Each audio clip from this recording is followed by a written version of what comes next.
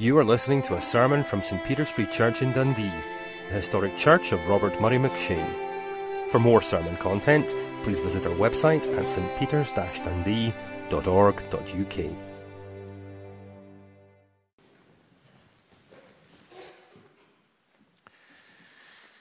Now we're turning this evening to Paul's first letter to the Corinthians, and we're going to read in 1 Corinthians chapter 10, first of all, and then some verses in chapter 11.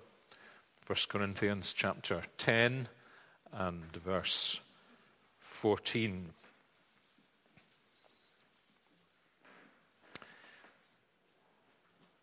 Therefore, my beloved, flee from idolatry. I speak as to sensible people.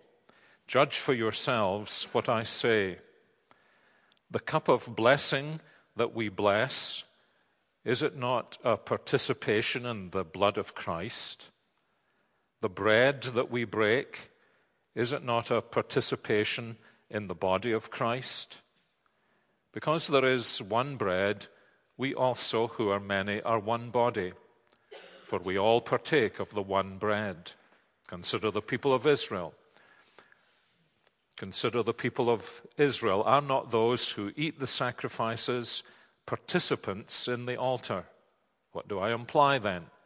That food offered to idols is anything, or that an idol is anything? No, I imply that what pagans sacrifice they offer to demons and not to God. I do not want you to be participants with demons. You cannot drink the cup of the Lord and the cup of demons. You cannot partake of the table of the Lord and the table of demons. Shall we provoke the Lord to jealousy? Are we stronger than He? And then in 1 Corinthians 11, from verse 23, familiar words, for I received from the Lord what I also delivered to you, that the Lord Jesus, on the night when he was betrayed, took bread, and when he had given thanks, he broke it and said, "This is my body, which is for you. Do this in remembrance of me." In the same way also he took the cup after supper, saying, "This cup is the new covenant in my blood. Do this as often as you drink it in remembrance of me. For as often as you eat this bread and drink the cup, you proclaim the Lord's death until he comes." It took me many years to realize I must have been a very difficult child. I thought I was normal, but like half of you who were probably difficult children, normal was difficult for Mother.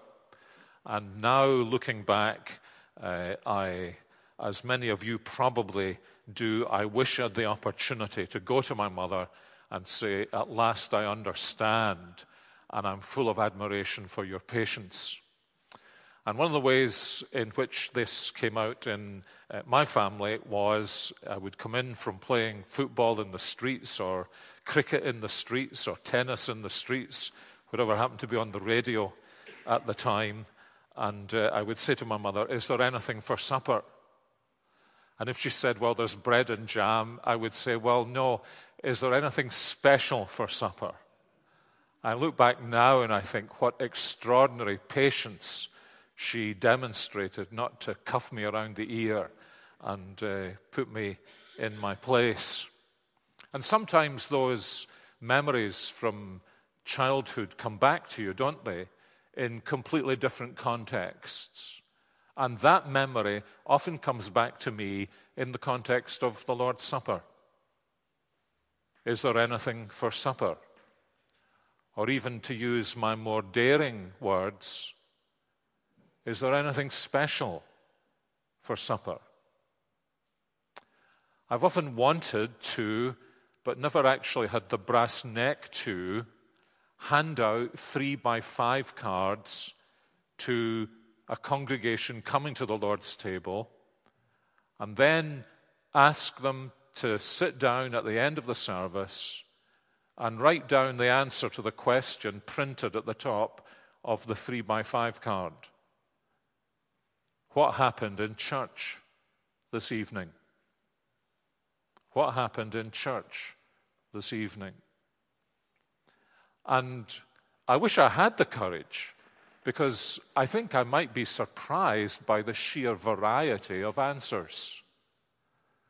And I've often thought, I wonder if as ministers, teachers, leaders in the church, I wonder if we really give congregations enough instruction about what's for supper. Is there anything good for supper? Because, as you sit at the Lord's table and sometimes you look out on a congregation, large or small, your head isn't empty. Looks empty, but it's not empty. And you sometimes think, I wonder what they're thinking. I wonder what they're thinking. Indeed, I wonder if perhaps you became a member of the Christian church and came to the Lord's Supper, and actually nobody told you what to think. Was it just assumed that by some kind of mystical osmosis, just because you were there, we would all be thinking the same thing? So what I planned to do this evening, past tense, planned, but we've had so many things going on in the service, I'll need to leave some of it to your imagination. I wanted to pick out 6 words from these 2 passages that we've read, 6 words that help us, I suppose, at the bargain basement level, to know what to think about when we come to the Lord's Supper, and to try and flesh out some of the things that Paul is saying here to the Corinthians in a very dysfunctional situation. I mean, our services of the Lord's Supper are like rigid orderliness by comparison with what was happening here.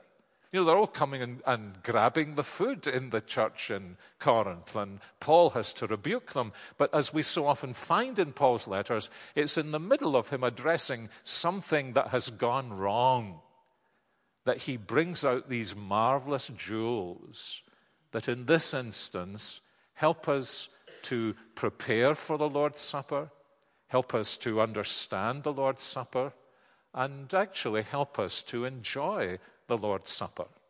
Because it is, at the end of the day, I've sometimes had to remind elders in Presbyterian churches this, it is at the end of the day not the Lord's funeral. It is the Lord's Supper. And there is in the Lord's Supper both the sense of solemnity that he had to die on the cross for our sins, and the sheer joy of knowing that he is with us and he is giving his gifts to us. Sometimes people say to you, I'd be a Christian without the Lord's Supper. I don't need the Lord's Supper. And of course the answer to that is, well, why did the omniscient Lord Jesus Christ give you the Lord's Supper if you don't need the Lord's Supper? Sometimes I've had students who have thought that. Married students, if they're married students, I say, well, here's an experiment for you. I want you for the next 18 months, very occasionally, to tell your wife you love her. Don't bring her flowers. Don't give her chocolate. Don't embrace her. Certainly don't kiss her. Don't even shake her hand. Don't even give her a fist pump or a nudge. And I guarantee it won't be very long before she says to you, do you still love me? Why does she ask, do you still love me? You say, well, I checked my diary, and 3 months ago I told you I loved you. And she'll say with exasperation, but you never kiss me any longer, you never embrace me, you don't give me a fist pump, you don't bring me flowers. I could break into song here. You don't bring me flowers anymore. Why do these things matter? Because we are not ethereal spirits floating around each other in our relationships with each other. We are physical human beings, and we express ourselves, and I'm using my hands, aren't I? we express ourselves in physical ways. And we not only express ourselves in physical ways, we communicate realities through physical signs. We shake hands with each other. What are we doing there? Are we just trying to dry our hands without using the towel?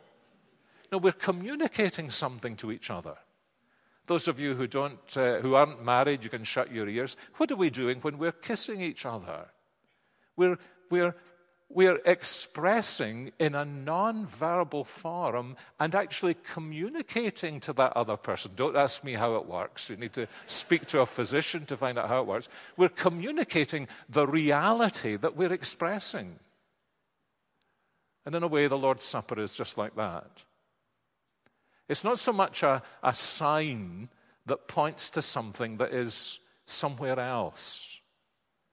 It's a sign that communicates a love that the Lord Jesus, who is with us, is present. Put it this way, you say you came to church tonight and you found a small group of people, a small transporter bus and a small group of about a dozen people down at the bottom of St. Peter Street standing beside the sign, and you said, "Can I help you?"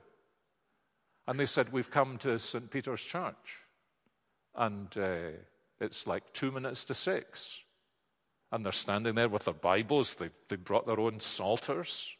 Who else? What have they brought? And they're just going to stand there at the sign.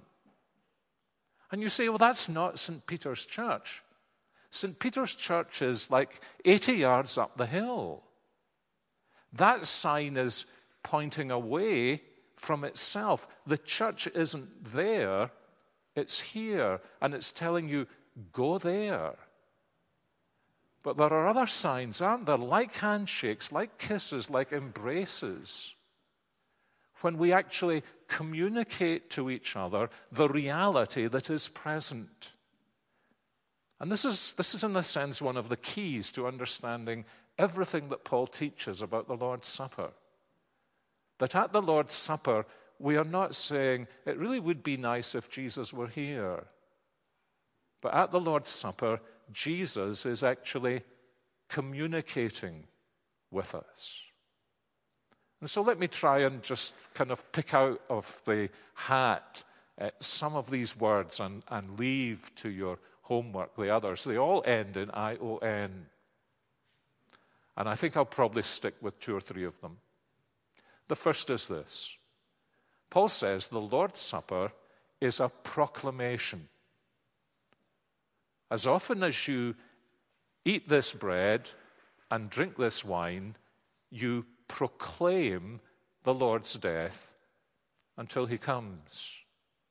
I remember growing up as a young Christian, somewhere or other, there used to be these kind of discussions. Do you need to have a sermon at the Lord's Supper? And people would say, well, it says here, whenever you eat this bread, drink this cup, you proclaim the Lord's death. It says proclaim, there needs to be a sermon. Well, maybe there needs to be a sermon, maybe there doesn't need to be a sermon. That's not what Paul's talking about. He's not saying there's a sermon, there's got to be a sermon, and then you can have the Lord's Supper. He's saying the Lord's Supper is the sermon. And he's saying the whole congregation preaches that sermon. Whenever we break the bread and pour out the wine and take the bread and pass on the wine, we are proclaiming to one another the Lord's death. Those of you who are here this morning remember what we were saying about Christ in the preaching of the Word. That he comes to us and he speaks to us. And in the same way, in the bread and the wine, he comes to us in these signs of what happened to his body, of how his blood was shed on the cross for the forgiveness of our sins. And what we have here then is a kind of silent, dramatic proclamation of the gospel. Bread that's broken, wine that's poured out. And we give it to each other. That's very important, actually, in our congregation. I believe it's very important in Scripture. That we don't come up to the front and receive the bread and the wine from 2 or 3 special individuals. but that people come. Actually, they don't really need to be elders. It's convenient that they're elders because elders know how to do these things. All the elders function in doing is to get the bread and the wine from here to there. And then you give the bread to your neighbor, and your neighbor gives the bread to her neighbor. And although we don't say it, what we are saying is, the body of Christ was broken for you. And with the wine, the blood of Christ was shed for you. And we preach the gospel to one another in that proclamation. And so, here is a very simple thing to do as tonight we pass the bread and the wine round to each other. Now, we vary in our shyness, but we can at least pray, Lord, I'm giving the gospel to my friend, to this person I don't know. This is the picture. Just as I use the words body and blood of Christ, and you think of the marvel of what he has done for us. So without words, these symbols of the body and blood of Jesus Christ come to us, and we have this privilege of proclaiming the gospel to one another. And if we are in a situation where there are people who aren't Christians, and they come, then they see this and they say to you, what was going on there? That's the strangest thing I've ever seen in all my life. These tiny pieces of bread, these little sips of wine. What does that mean? Oh, it means we're proclaiming the gospel to one another. And we were actually wanting to proclaim that gospel to you, so that you would come to see that Christ is able to save you, to pardon you, to transform you. And so the Lord's Supper is, first of all, proclamation. Then a second word is this. The supper that is proclamation is also communion. That's actually the word that we favor. Isn't it? When we speak about this service, we don't call it the Eucharist. We call this communion. What does that mean? What is communion? Well, it's koinonia, isn't it? I mean, that's like one of the three Greek words most Christians know. It's having fellowship with the Lord Jesus. I often think in this connection of a verse that's usually associated, or at least has been associated, with evangelism. Revelation 3, verse 20. A verse that isn't there addressed to non-believers, but it's there addressed to believers, isn't it? When Jesus says, behold, I stand at the door and knock. If anyone hears my voice and opens the door, I will come in. And what will I do? Sup with him, and he with me. So at the Lord's Supper, think of it this way, at the Lord's Supper, as we give the bread and the wine to one another, in a sense, we're just the hands of the Lord Jesus saying to one another, Jesus gives himself to you. Remember that long discussion that Jesus has in John chapter 6? Will preached on this some months ago, didn't he? Took us through John chapter 6 and what it meant to eat the flesh of Christ and to drink his blood, and showed us how all of this began by Jesus saying, you've got to trust in me. If you're going to know me, if you're going to have communion with me, you've got to trust in me. And here, not only through the preaching of the word, where we have communion with Christ, we have a kind of dialogue with Christ, don't we? We have counseling from Christ. He gets into places that nobody else knows about our lives. This is the wonder of his word. It gets right down into our lives and shows us things that perhaps we didn't even know about ourselves, or truths about ourselves that we had repressed and hidden. And he's having communion with us, and we're silently talking back to him. Occasionally in a service, I've known people actually to talk back. I mean, suddenly caught up in the depth of the strength of the dialogue of the Word of God, actually to speak back out loud and not even realize they're doing it. And so at the supper, he comes to us, he says, I want to be with you. Open your heart to me. And I'm offering you these gifts. Something about a gift, isn't there? You know, I've got to stick your hands in your pockets. Or there's just something about, isn't it? You know, isn't it interesting how someone puts their hand out to shake hands with you? They're kind of almost, doesn't that very action almost kind of draw your hand out? You know, you see some of these photographs that the press likes to show of, you know, the Queen shook hands with, you know. There's this deep, deep instinct when someone reaches out to us. That we're, in a sense, we're kind of forced into a situation where either we deliberately close down and close our hearts and say no, or we say yes. And this is what the Lord's Supper is for. It's to draw us in every time. Notice how Paul says this. Every time we do this, there is a proclamation that draws us out to have communion with the Lord Jesus. And then let me pick just a third word out of the hat. I'm struggling now to know which of the 4 words that are remaining should be the word. There's proclamation, there's communion, and there's also consecration, isn't there? Remember how he said to these Corinthians, you can't drink this cup and also be going out there and drinking the cup of idols. Now, you know, most of us are not going to, you know, most of us don't belong to societies where they toast the gods. So what does this mean? Remember how Ezekiel puts it? I mean, Ezekiel knew all about these idols, but the thing that Ezekiel was most concerned about was what he called the idols in the heart. And we have these idols in the heart. And I think we only need to hear that mentioned for it, you know, if we do have idols in our heart, idols are very sensitive creatures, by the way. Guilt is a terribly sensitive thing, you know. That's why people are so sharp, you know. Little child, what you've been doing? No, nothing, you know. No. So are there idols in our hearts?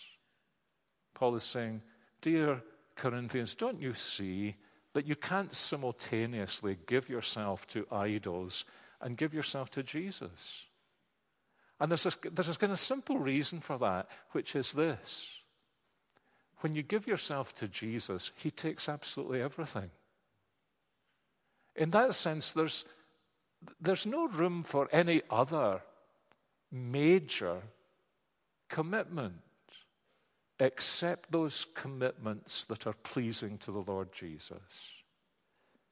And this is why, in a wonderful sense, the coming to the Lord's Supper is like a constant refreshment of the way in which the gospel of Jesus Christ brings us to him.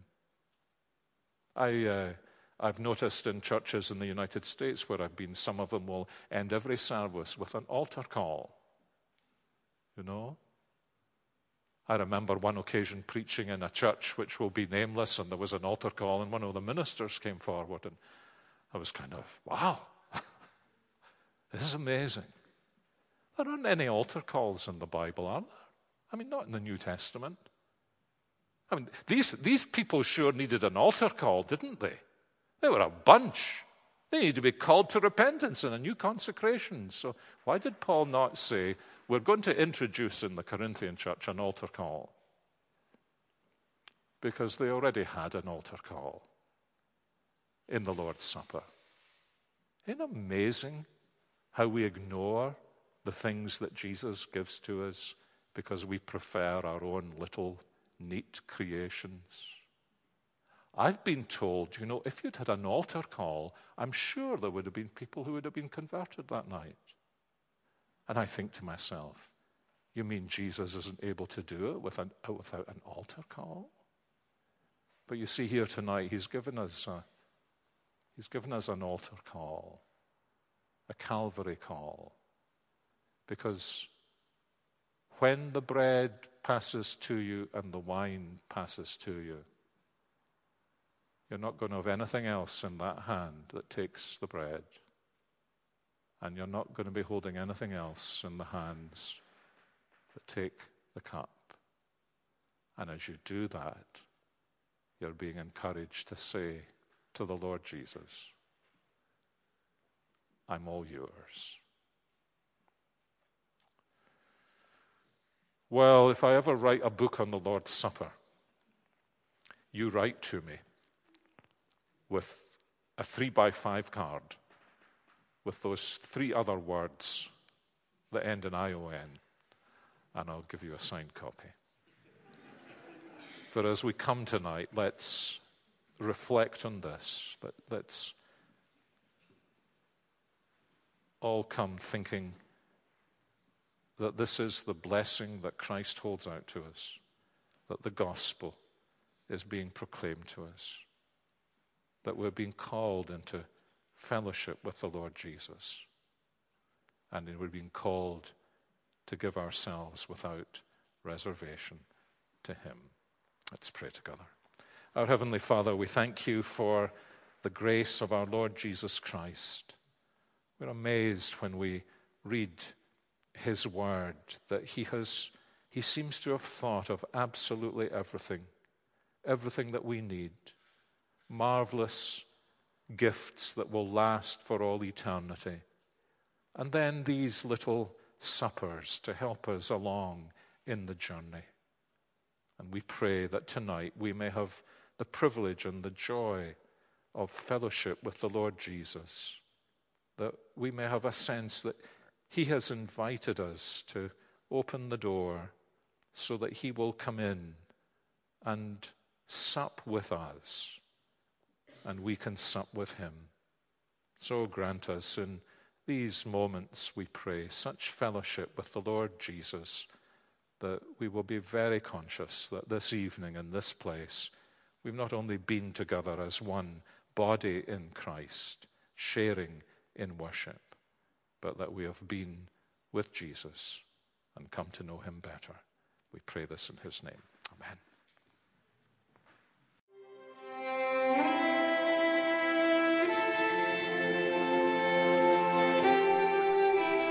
Thank you for listening to this sermon from St. Peter's Free Church in Dundee. If you found this sermon has been helpful to you, please help us to continue building up and assisting the people of God.